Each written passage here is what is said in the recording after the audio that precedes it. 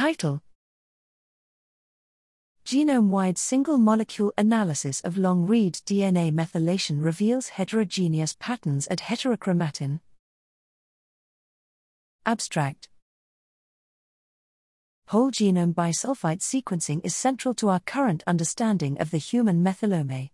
This technology can probe single-molecule methylation patterns, but limits analyses to reads of a few hundred base pairs. Here we analyze intramolecular DNA methylation patterns genome-wide in single nanopore reads of mean length 24.6 kilobits.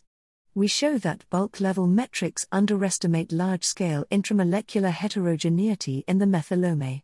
Quantifying heterogeneity using the read transition score, we find that it varies significantly across the human genome.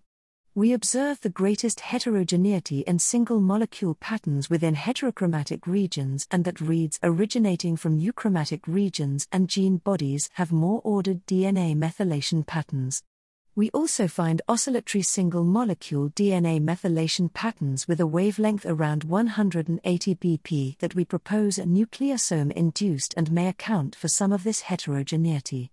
Our findings demonstrate the power of single-molecule analysis of long-read data to understand the structure of the human methylome.